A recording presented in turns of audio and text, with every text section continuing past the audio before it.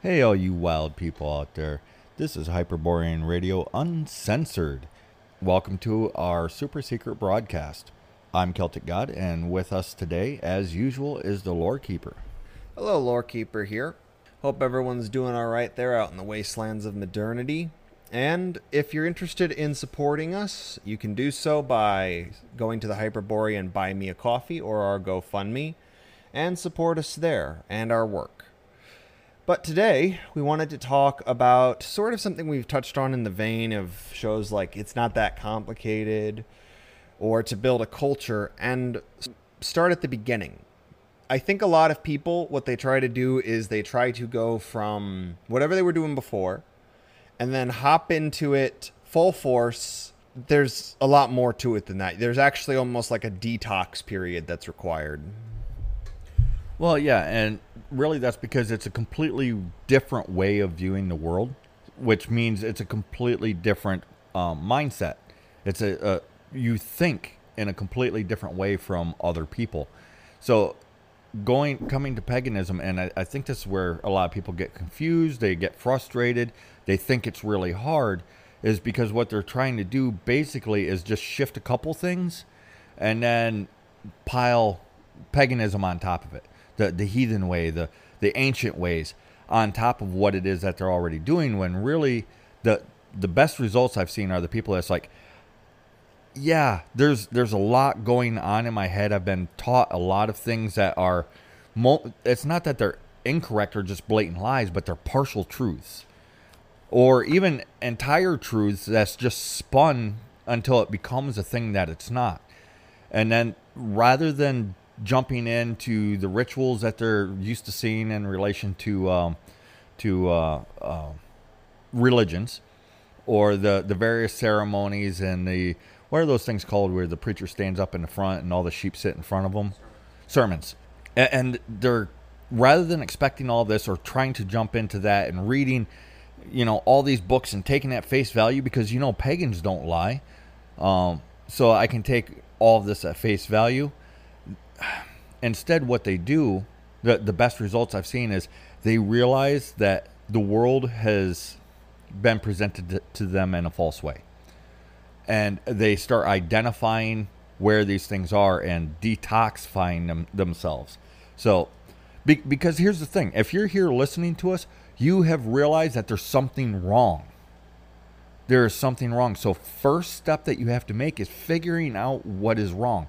And this is another tip. It's something we actually lost a few followers on our Telegram, I think, over this, is we presented that a lot of these books that you get on paganism aren't written by pagans. Or if they call themselves pagans, they're still running everything through an Abrahamic lens, but it's academic, and it's all academic and scholarly, so it must be on the up and up.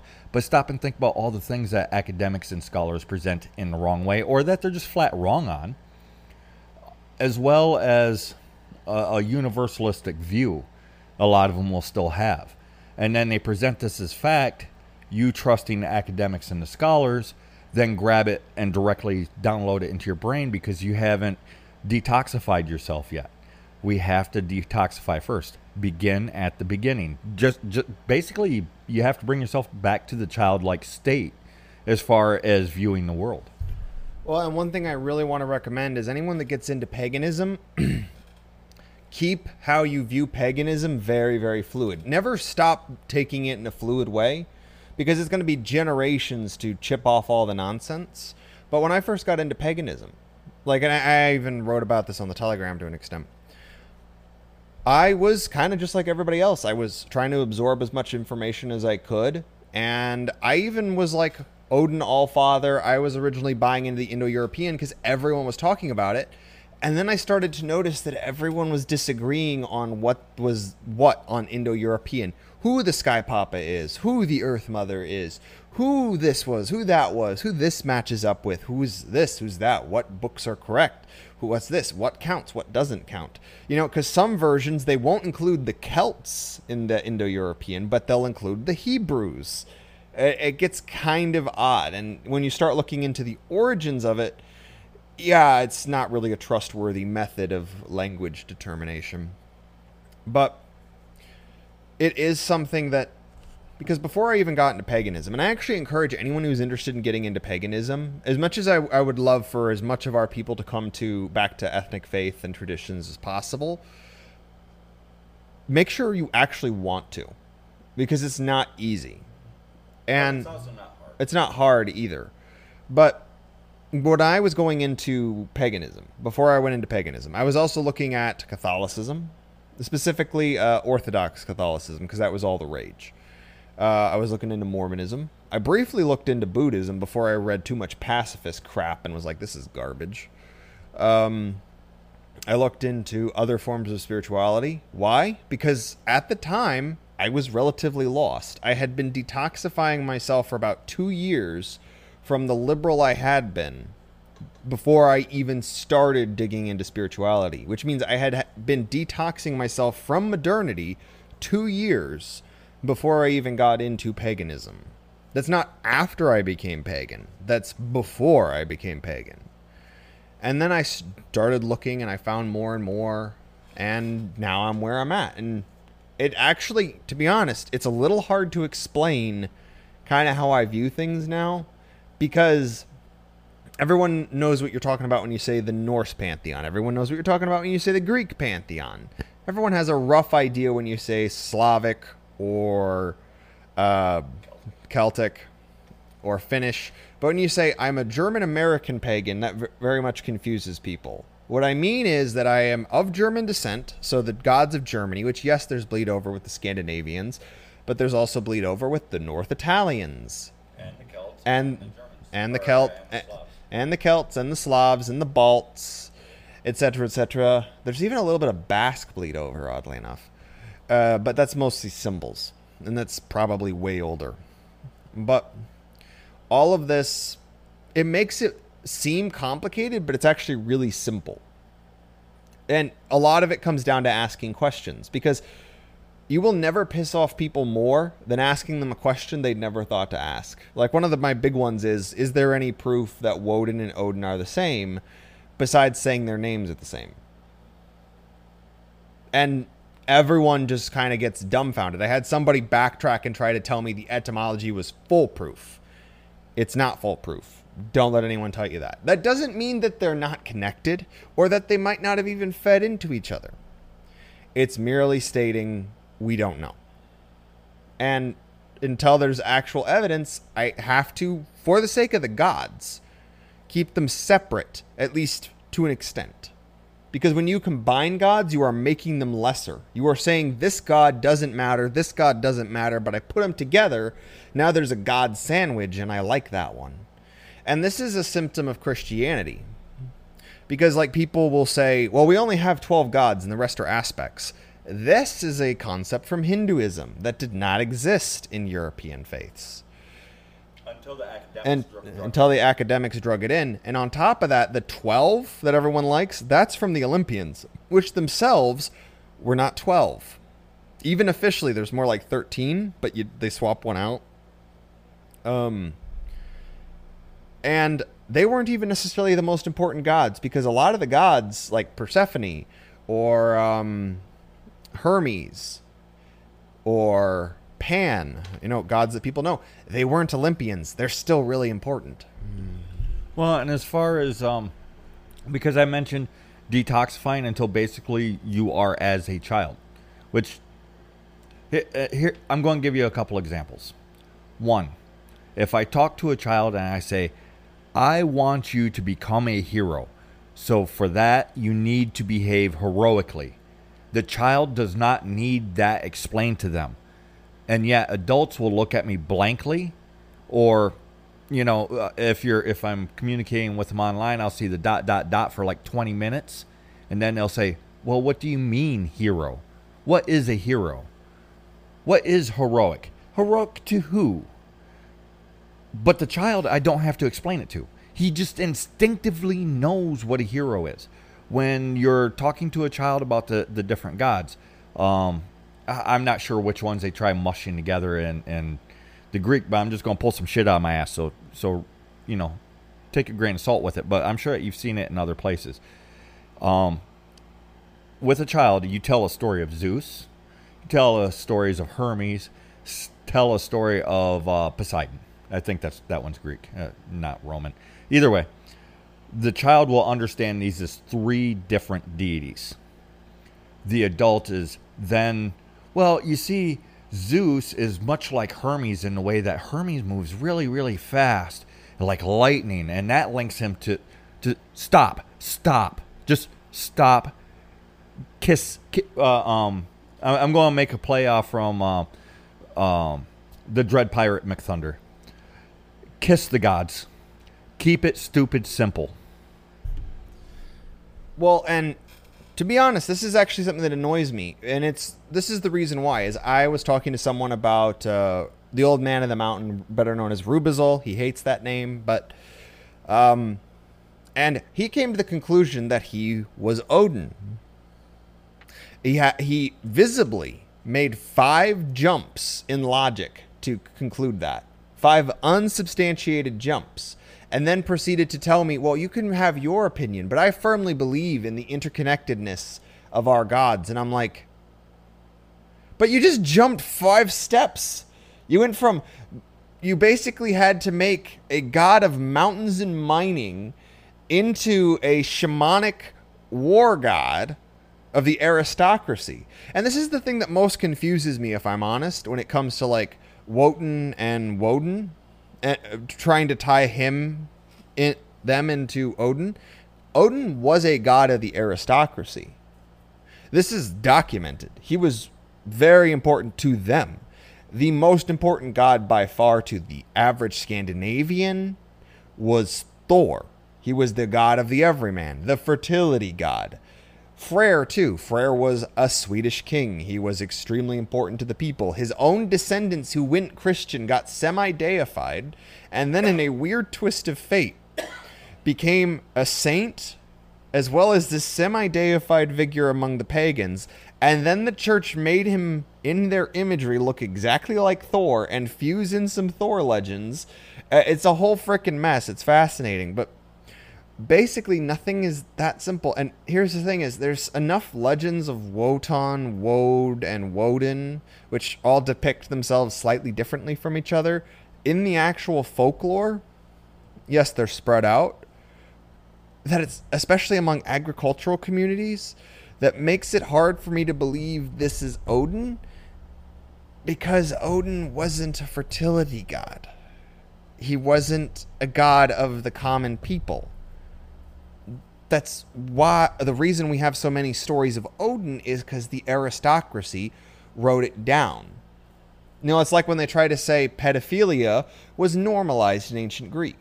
Well, by that same standard, all the weirdos, you know, in Hollywood who push shit like that, well, by that definition, all of America is okay with pedophilia. The elites of a society corrupt first and then try to corrupt the rest of the populace to make what they're doing okay. In the same token, the aristocracy, especially in the time when the Eddas would have been written down, were removed from the average populace. So you have a distinct difference between these two things.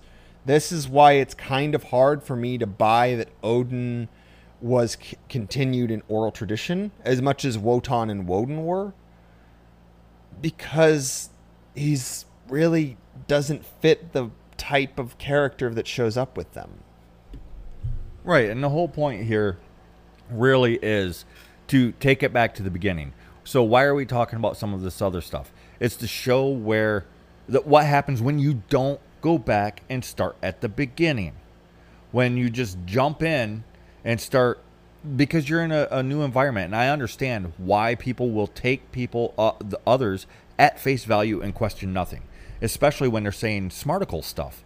Like one of my pet peeves, and on YouTube, yes, I do watch some YouTube videos, and watching some fun videos on lore, and they present the video as historic, and then they'll talk about how Thor and his brother Loki and their sister Hel, that's Marvel. I've never actually read the Eddas, but I've had the stories read to me and told to me, and I understand these things don't go together in that order. That is a Marvel movie. Well, and this is the reason that it annoys me is... Well, and it's coming from supposed experts. Yeah, like CG just said, it's coming from supposed experts. But the reason that it bugs me, and I'll be honest about this, it's not that I actually care about the genealogies being correct, because I view the genealogies as symbolic. Odin is not necessarily the father of Thor, but he's represented as such. And the same with, like, Freyr. Freyr was the most prominent god in parts of Scandinavia until the cult of Odin moved in. And really, we don't really have proof that Odin's cult in Scandinavia proper ever truly outranked Freyr pre-Christianity, if I think about it. Because even Uppsala, there's Wotan, there's Freyr, and then there's Thor in the high seat. This tells me that, at best, Freyr and Wotan might have been considered of equal importance. And then that's Wotan, not Odin. And then there's Thor, who's in charge of it all, because that's what you put on the frickin' high seat. And that's if Uppsala's whole temple complex is not Christian propaganda, because, oh boy, some of the there's some issues there, but whatever.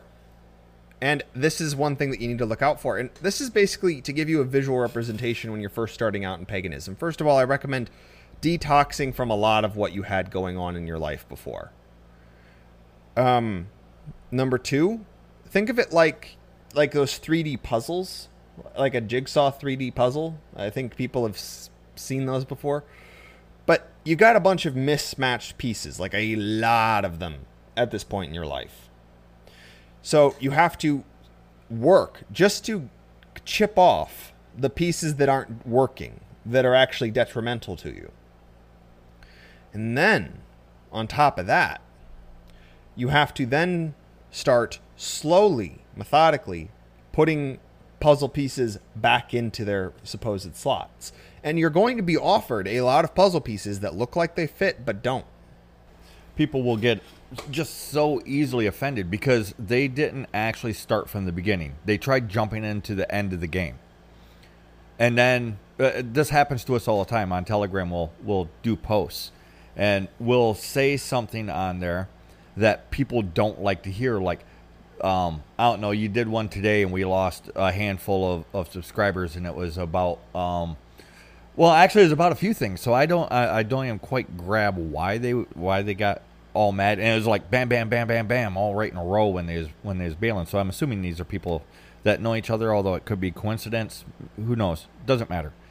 But it's, let me see. You brought up, when you're reading the sources, take into consideration when it was written and who wrote it and why they wrote it. And then you used like the Greek, the Kalevala, I think I'm saying that right, and the Eddas, I believe. Well, with the Greek and Roman, first of all, each city-state in the Greeks would have had a different mythology.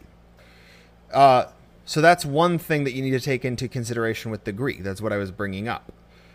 In the Kalevala, yes, it is Finnish folklore. Yes, it is Finnish mythology. But it was written by someone whose main goal was to protect the history and to protect the identity of the Finns. And he intentionally sort of Christianized it up in some areas. So there are some things that are not correct. I don't know 100% how he messed it up, but he did it. You can kind of tell there's even historical records of that. Same with the Eddas, written by a priest, lost for a few hundred years, various scraps, and a bardic textbook thrown together into these two and sometimes one Edda.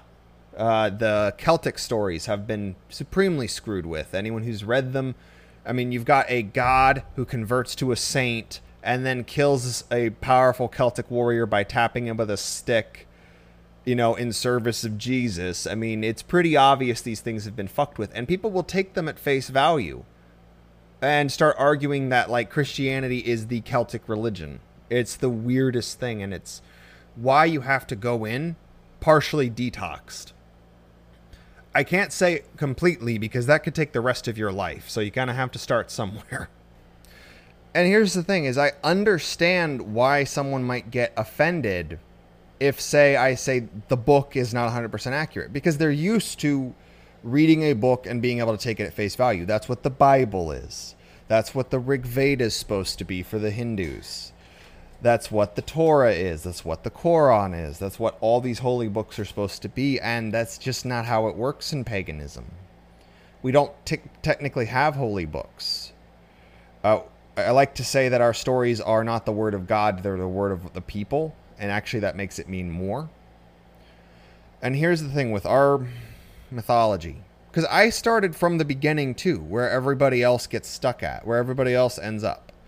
I started and I dug into that, but it's because people don't go in with a clear enough head, so they end up just sort of mimicking the same traits they had before, whether that was a nihilistic atheist, a spiritualist, a New Ager, a cultist, or a Christian, or what have you. And they don't bother to detox themselves from these things. It's like when somebody who's a pagan and hears I'm doing the God of the Day book says, oh, next you should do a book of saints.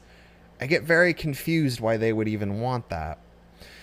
But with all this is why you have to keep it liquid, is you're going to think certain things that among further reading will probably be incorrect. There are many things I used to think that I no longer think because I asked questions and kept doing that.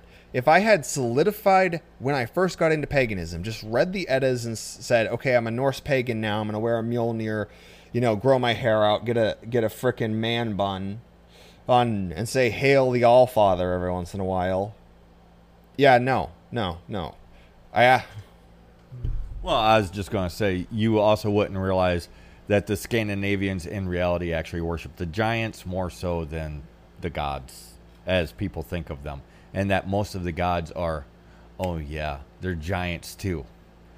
So, yeah, you wouldn't have thought to ask the questions because you would have just been taking everything at face value. And I had a very important point that I was going to bring up, and I forgot completely what it was, which means it was very important because you only ever forget really important things.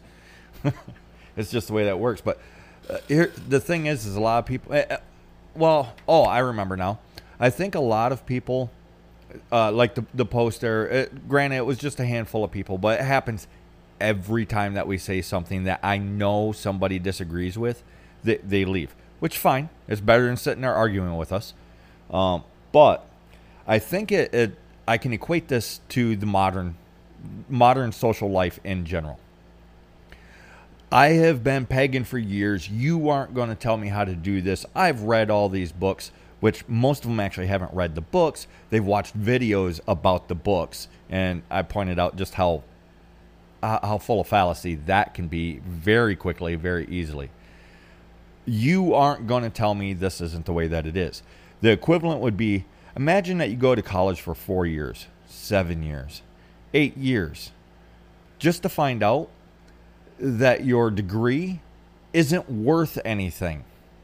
And worse yet, they taught you everything wrong. Everything that they taught you was incorrect. How much is that going to hurt your heart and your head and your feels? They're just going to crumble.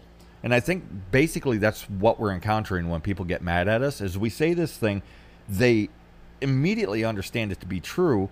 They don't know why, but then they get upset and then they basically blame us and say, well, you guys are wrong. Well, something as simple as, does Freya have cats? A lot of people get married to the idea that she has cats. They then get cats themselves. They base their entire understanding for some reason on the idea that she has cats. And then you point out that the word they translated as tomcat actually could mean any number of animals. In fact, it's more likely it means bear. It's just, when artists were deciding what to associate Freya with, well, she's a bit of a witch goddess. Witches have cats. Witches have cats, therefore she had cats. Like, a lot of people want to take it the other way around, where Freya had cats, that's why witches have cats. No, it's the other way around. Freya has cats because witches had cats. It's a whole thing. And could it have meant cat? Yes. Is there now modern folklore that ties the cats into Freya? Yes, because a lot of people thought they were cats. It's like people will comment on, why are there no mammoths in European folklore? Well, because after probably a few times of trying to tell kids about the great mammoth thing that happened and being like, what's a mammoth? Okay, you eventually just change it to auroch. And then when there's no... monster or dragon. Or monster or dragon. And so eventually the mammoth fades from memory. Why? Because nobody knows what they look like anymore. It's a whole thing. It's why it can get kind of odd for people is paganism does not have a lot of direct answers. Now, here's where it gets kind of interesting, and it's actually something I encourage people to do, is to get started on trying to make a tribal paganism, but that's not at the beginning. That's a lot of steps forward.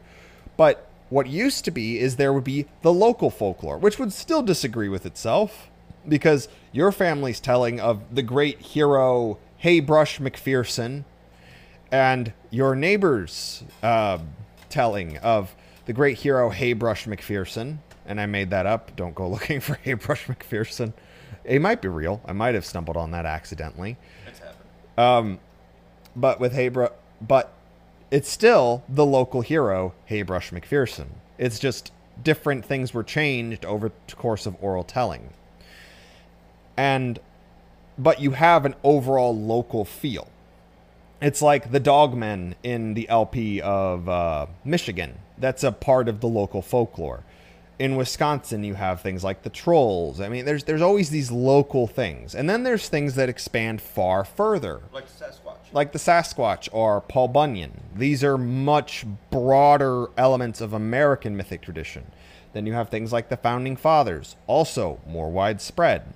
Other things are more localized, local folk heroes, local creatures, local monsters. Some of them get famous but never really move out, like Popeye. Or the Mothman, known across the country and beyond, but still all the folk very local. So it's one of those things. It's sort of like a Pan situation with Mothman, because he was a very local god, and then nowadays he's just super famous. And again, this doesn't invalidate how you do things, but it does mean that you can't get overly married to it. And I think that one thing that is important to also consider is that whole all-loving God thing that's over in, Christianity, it's not in paganism. It's not remotely. There's that sort of automatic familial love, I guess you could say, with the gods, because they're the extended family. However, with the gods, you also have to understand they also detest weakness. They detest deceit. They detest many of these things. And sometimes they detest someone just because it's Tuesday. So this all-loving God thing, it's just not natural. Because, like, for example, I'll use an example of Hala. Hala, to the good, the hardworking, the studious, the righteous, the brave. Gifts, teachings, all these things that she does to help them. The wicked, lost in the woods until they almost starve. Crumbled to death in their castle. All these things. She does not always play nice. And it's not an all-loving situation. She's one of the more affectionate, kindly gods. Just to further south, you have Perchta, who is a far more aggressive goddess. But to bring it back to starting from the beginning, because we keep jumping to the middle, and in some cases the end. Yeah, really there is no end, but to somebody that's been doing it for a few years. But to start at the beginning, one of the things actually is learn how to ask a good question. What is a good question? Take this lie that's been told to you for the entirety of your life, ball it up, throw it in the trash, set it on fire. That lie that has been told to you the entirety of your life and is still echoed today. And you might knee-jerk even regurgitate it without thinking. There's no such thing as a stupid question. This is a blatant lie. Because if you don't learn how to ask the correct questions, what are good questions, which is what is a good question? A good question is a question that directly reflects what it is that you're thinking. Then you can, if you don't learn how to ask good questions, if you just ask stupid questions, pretty much anything can be thrown in as the answer. And I've used this before and I'll use it again. Example of a stupid question. Can you tell me about Odin? We all know instinctively this is not what the person meant in relation to my answer. I actually answered the question. Yes. We know that they wasn't actually just asking me if I could tell them about Odin. What they was asking me is, can I explain Odin to them? Can I tell them stories of Odin? So, I mean, really the plethora is pretty wide. But they asked a stupid question, so I answered their question just to point it out with yes. Because that's specifically what they asked. Now, had I been a more malicious person, I guess, I could have answered that question in any myriad of ways and portrayed anything that I wanted to. I could have taken Odin and made, I can tell you all about Odin and how, in reality, you see, he is, let's get completely ridiculous. Odin is actually Inspector Gadget. And this is why. Why? Because the question was just so vague. It was not a good question. And really, children actually do ask good questions. I very rarely, and okay, this is a childish way of asking the question. I don't know. I'll pretend to be a child talking to mom and dad. Mom and dad, can you tell me, I heard about Odin. Can you tell me about Odin? The answer, yes. Oh, well, who was Odin? Where did he live? That's a childish progression. And you see already, I'm hoping, how much better of a question series this is. There's nothing wrong with the question that was asked specifically at the beginning. What was wrong was that's where it ended, and that's what made it a stupid question. Well, and I do want to tell people that one of the best things you can do is actually start from the situation of basically after you've detoxed. These are the 3 things that I used to recommend. I sort of stopped doing it, not because it was the wrong thing to recommend, but because most people never took me up on it. But if you're getting started into paganism, these are the 3 things I always tell people to look into. Look into your ancestry, look into your local folklore, and look into your local folk customs. And this includes both your ancestral ones, if you're outside of Europe now, as well as the local ones. Like there are customs in, say, America that are not present still in, say, Germany. Like people have asked me before, like as a pagan, how do you celebrate Yule? And this has always been my recommendation, and everyone kind of looks at me dumbfounded, and I'm like, basically do Christmas, but take out all the Jesus stuff. You can even keep the angels, because the way that those are depicted is just Greek gods. And some various spirits that show up with wings in European folklore. Well, and another way of approaching things from the beginning, and I keep mentioning children. The reason why I keep mentioning children is because they have the minimal amount of programming put into them. So they are the closest actually to our blood spirit or our blood memory, however it is that you want to look at it. I forgot what I was going to say now. It was really, really important. It had to do with questions and answers. And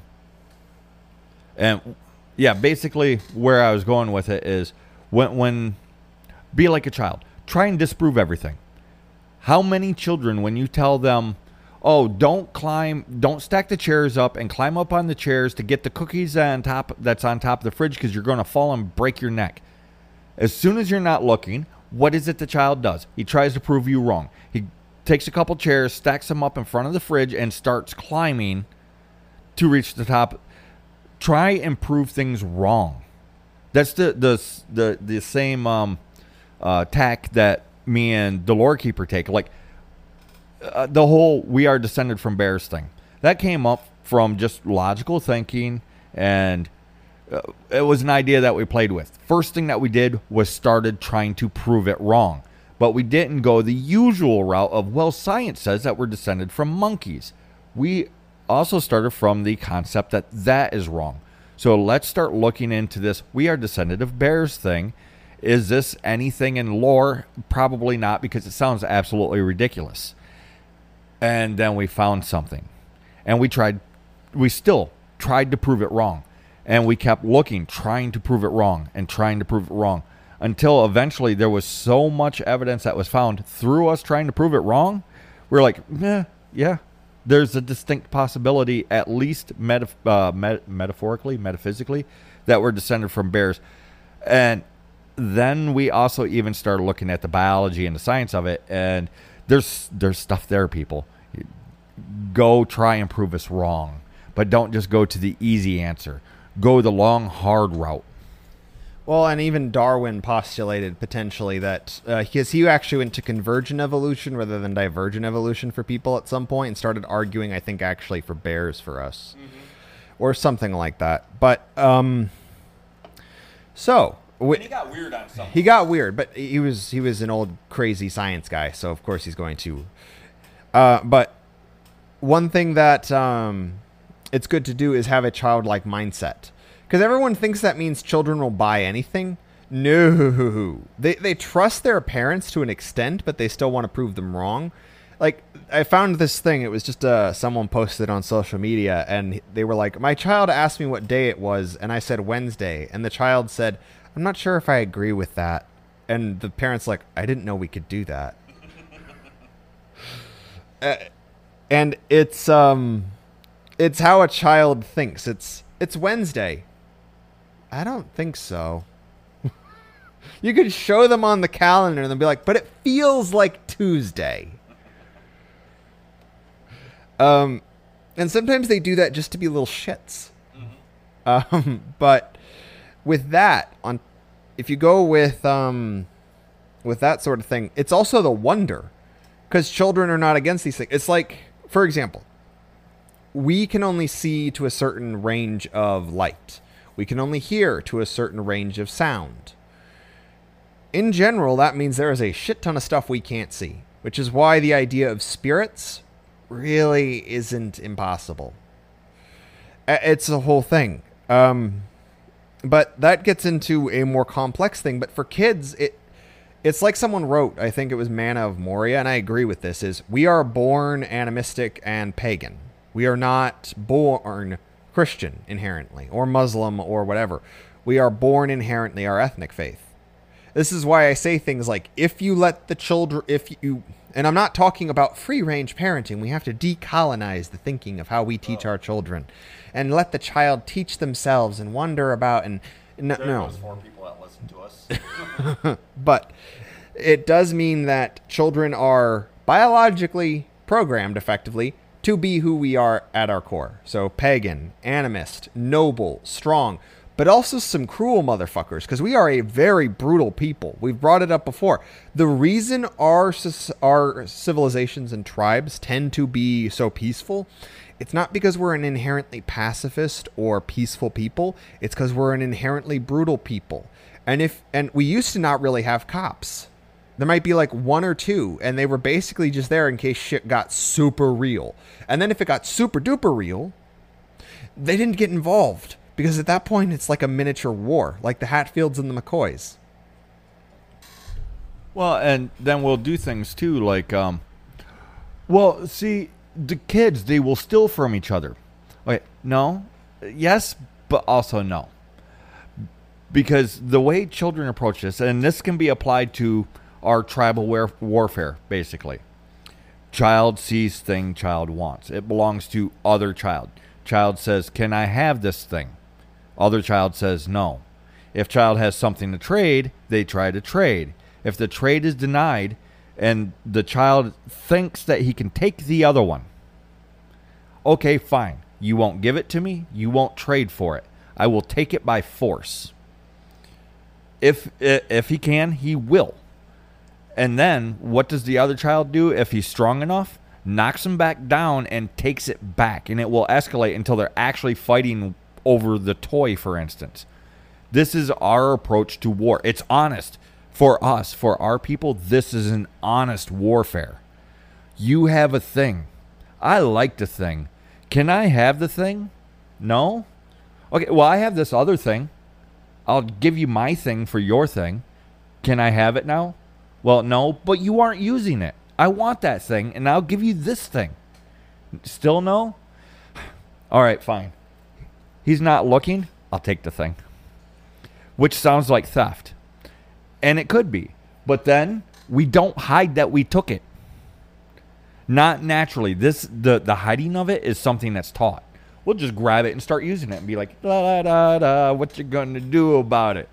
And then we fight over it. It is an honest approach to war.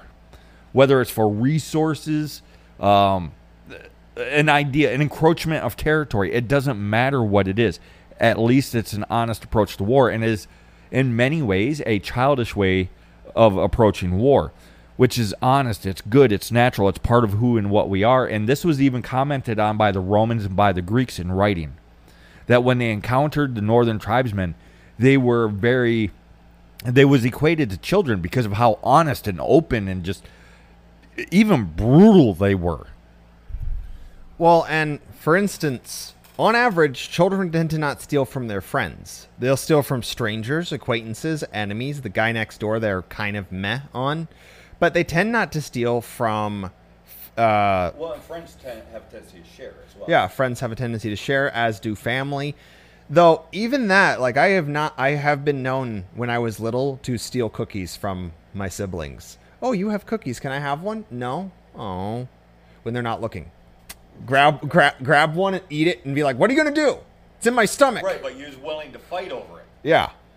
Which is our natural inclination. We are willing to fight over it. Once we do it, we are willing to fight. Yes. And here's the thing is, anyone that's like, well, trade and all this stuff, and have you ever... There was no written rules for trading Pokemon cards, baseball cards. No, it was... I don't know baseball too well, but I grew up in the 90s, so I know my Pokemons. I'll trade you 3 Blastoises for your 1 Charizard. Don't make it. It's not a good enough trade. But that's how that works. Or I have a Squirtle, a Wartortle, and a Blastoise. I'll trade that for your Charizard or whatever. Basically, it turns into... This card has the most amount of value for the cool factor, and it's rare. And that's the thing with us, is it's both the technical actual value and then the value it actually has. Because like Amber, for instance, it has effectively no industrial value. We just like it. It's pretty. But unlike diamonds, which have no inherent value, really, but have a lot of industrial value. It's the weirdest thing. And it's because on average, we tend to put value on things, and it's depends on what hierarchy of needs is met. Because if food is not necessarily consistent and plentiful, we might be more inclined to go for food. Well, and just as an example, for a while, seeds, specifically food plant seeds, were worth more than gold. And it's because there was famines everywhere. So anybody that had seeds, oh man, they was calling the shots. Anybody that had gold, they was like, but I really want food and I got gold, it's shiny. This has happened in our own history.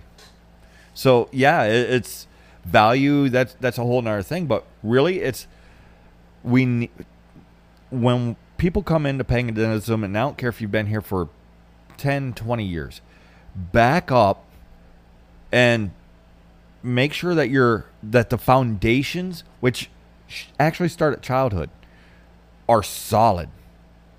So back up and reassess, am I still able to see the world in this innocent way, in this naive and brutal way? Because they are brutal, but children are also very, very kind. Very kind.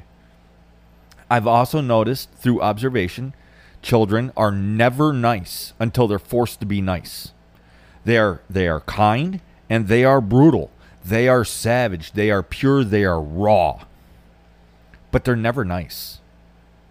The For example, everybody complains that they can't get their children to put away the plates, take care of their dinner plates, their silverware, or use manners like please and thank you, excuse me, yes sir, no sir, yes ma'am, no ma'am. But I can get children to do this in a matter of moments. All I do, especially with the manners, like please and thank you. Please, dear child, this is what you do. I know that you don't like getting in trouble, but do you know what please actually means when you say please give me a whatever? And they're like, well, no, yes, but no, what do you mean? I'm like, please is actually saying, give me that fucking thing now. It's the polite way of doing it. And if you say please, they kind of look like jerks when they say no unless they have a very good reason for not doing it because you said it in the polite way. Next thing you know, the child is running around saying, please can I have, please give me this, please, please, please, please, please. For thank you, I will tell them. And of course I do it away from the other adults. And I will tell them, thank you means about fucking time. And I always throw the swears in there. Why? Because they're not supposed to swear and they know it. They're not supposed to use the swears. So this is code for I get to swear at people. And then next thing you know, these kids are running around, please, thank you, excuse me. Excuse me is just a polite way of saying get the fuck out of my way. And they will do this. Same way with taking care of your plates and your dishes or whatever the chore is. I will turn it into a thing that is, they get to be brutal. They are being brutal and savage, and they love it, and they will do it, and they will delight in the fact that nobody realizes what it is that they're doing because they also like being smart. Who doesn't like being smart? Who doesn't like being smarter than the people that's around them? Make sense? So make sure that we're always going back and looking at the world from a childish point of view. And it sounds bad because we're always taught, don't be childish, don't be childish. Well, don't be a spoiled brat, but be childish. Just don't be a spoiled brat. The temper tantrums are unacceptable. Like the Karens. That's why we mock them, is because they are just spoiled children. Don't be the spoiled child. Be the child. I hope that kind of makes sense. Well, it's like some people say, there are 14-year-old men and 40-year-old boys. And not in a good way. Because here's the thing is, children were expected to grow up to early on. They still kept the childlike wonder and nature. But they had to understand, like, there are actual consequences for their actions. It's like that saying, children raised in war that have never known peace and children raised in peace that have never known war have a completely different moral system. Guess which one the spoiled brats tend to pop up in? Spoiled brats come from wartime because they understand that all they gotta do is yell and scream until they get a thing, right? Is that no? Dang it! I got it backwards. But yeah, it's an entire thing, and also if you can embrace that childish view, that pure, and that's what I'm using childish for. Children are naturally born with this, so that's why I choose children. But it's a metaphor for that innocent, unexpected, unvarnished, untainted, it's that pure view of the world. And then you can actually begin to see magic in the world again. I know it's a lost art, and I've talked to people who are adults now. They don't know what I'm talking about when I will say things like, well, you remember when you was a kid and you was playing cops and robbers or swords or war or race cars or whatever, and you would, let's go with race cars. You would be sitting in a race car and you could actually see the car even though it was just a cardboard box and didn't even have the steering wheel. So you're just sitting in a cardboard box. But as a child, you're sitting in a NASCAR. And you can see it. And then you can see the racetrack that you're on. And you can see the other cars. This is natural for children. People have been taught to not play. So you listener might not know what I'm talking about. Because I've talked to a lot of adults now, they don't remember that. They never did that because he is never allowed to play. Learn how to play. Magic it's real. It really is. And I'm not talking about waving chicken feathers and throwing dust in the air magic. I'm talking about the magic of life. Period. The magic of the imagination. Where worlds are opened up in front of you. Possibility is opened up before you everywhere. The magic of how the ant crawls up the wall. The magic of I've been showing the lore keeper some magic. There's some grapevines outside, and I moved it around and showing how it's growing and adapting to where it is now growing and what it's doing every couple days. There's noticeable change in it, and it's magic.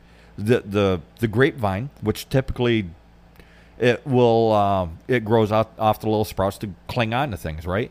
This one, on the other hand, because it's on hot cement, has grown legs, so it props itself up.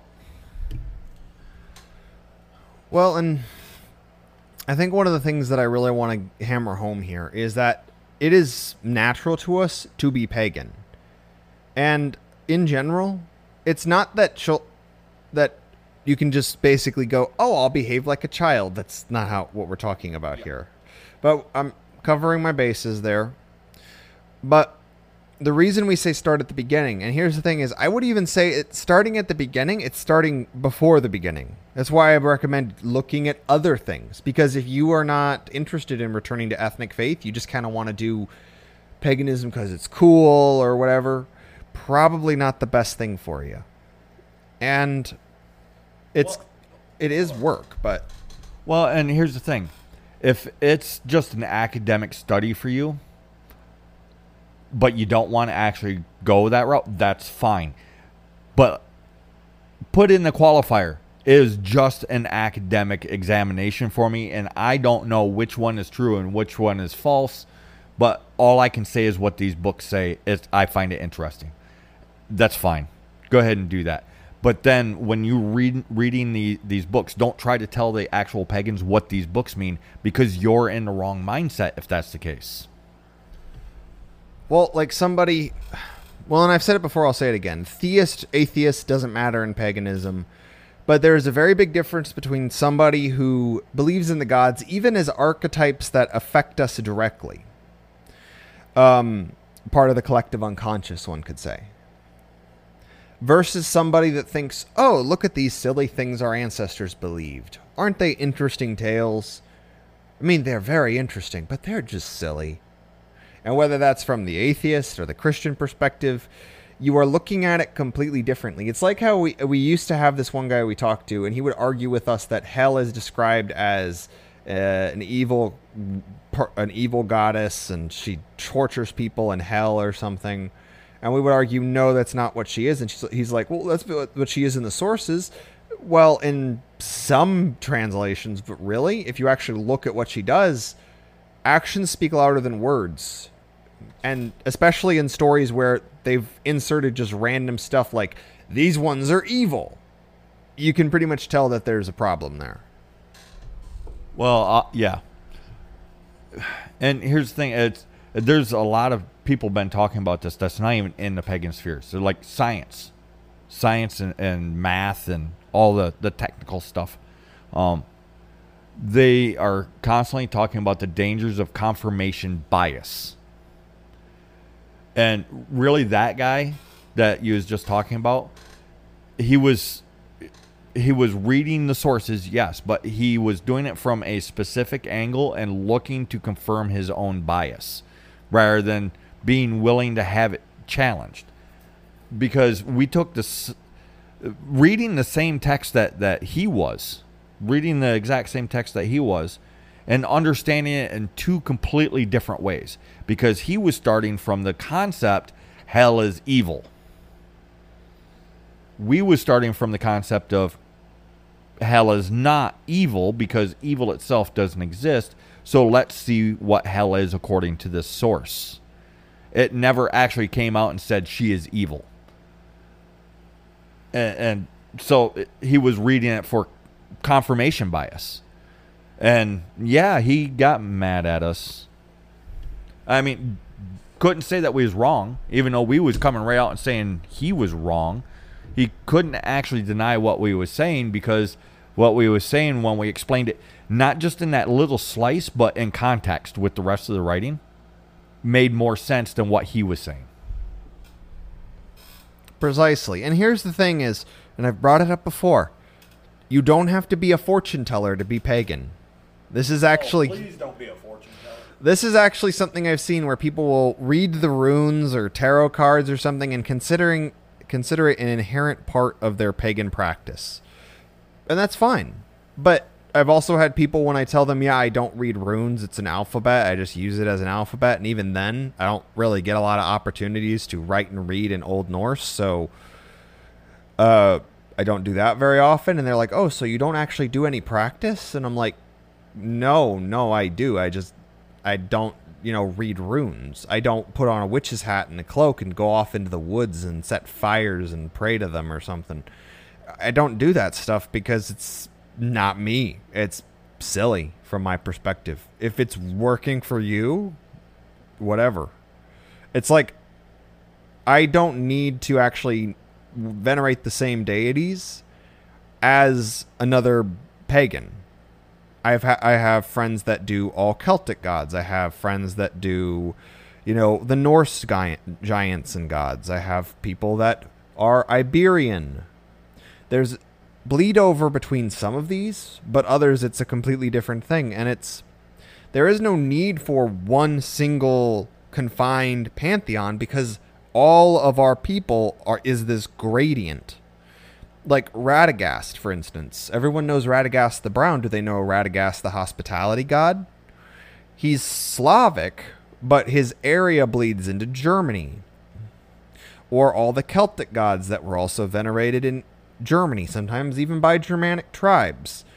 It's one of the reasons I say you have to start at the beginning, because if you come in with this dogmatic, doctrinal mindset, you end up being extremely married to this idea of this set stories, Bible-style book, dogma, and doctrine, and you get very aggressive when anyone comes after it, in the same way Christians do when you point out that they just worship a Jewish wizard. All right, and we're coming into the end, so I'm just going to remind everybody, share us around.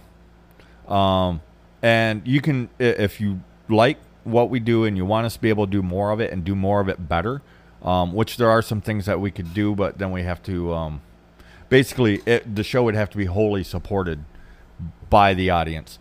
But yeah, anyways, follow the link tree that's in the description of our channel, and you can find ways to donate to us directly and follow our other content, like on Telegram, YouTube, and other places. So yeah, until then, shit's getting real, guys. That's why we're getting more brutal. And keep your powder dry. And I'll go ahead and say to all those on the battlefields and wastelands of modernity, just repeating my advice from earlier on. If you're just getting started, or you're interested in sort of expanding or tribalizing your view of paganism, look to your ancestors. Who were they? What did they do? How does that affect you? Look to the folk customs of your ancestral homelands, and if you're somewhere else than there, look there too. And look at it from a pagan mindset. Look what might be hidden underneath. And look to your local customs and gods. Because there's a very big difference between the English versus Scandinavian, etc., etc. And those gods are calling home to you. That is your aspect of this divine family, these divine tribes that are the gods of our people. And with that, Lore Keeper out.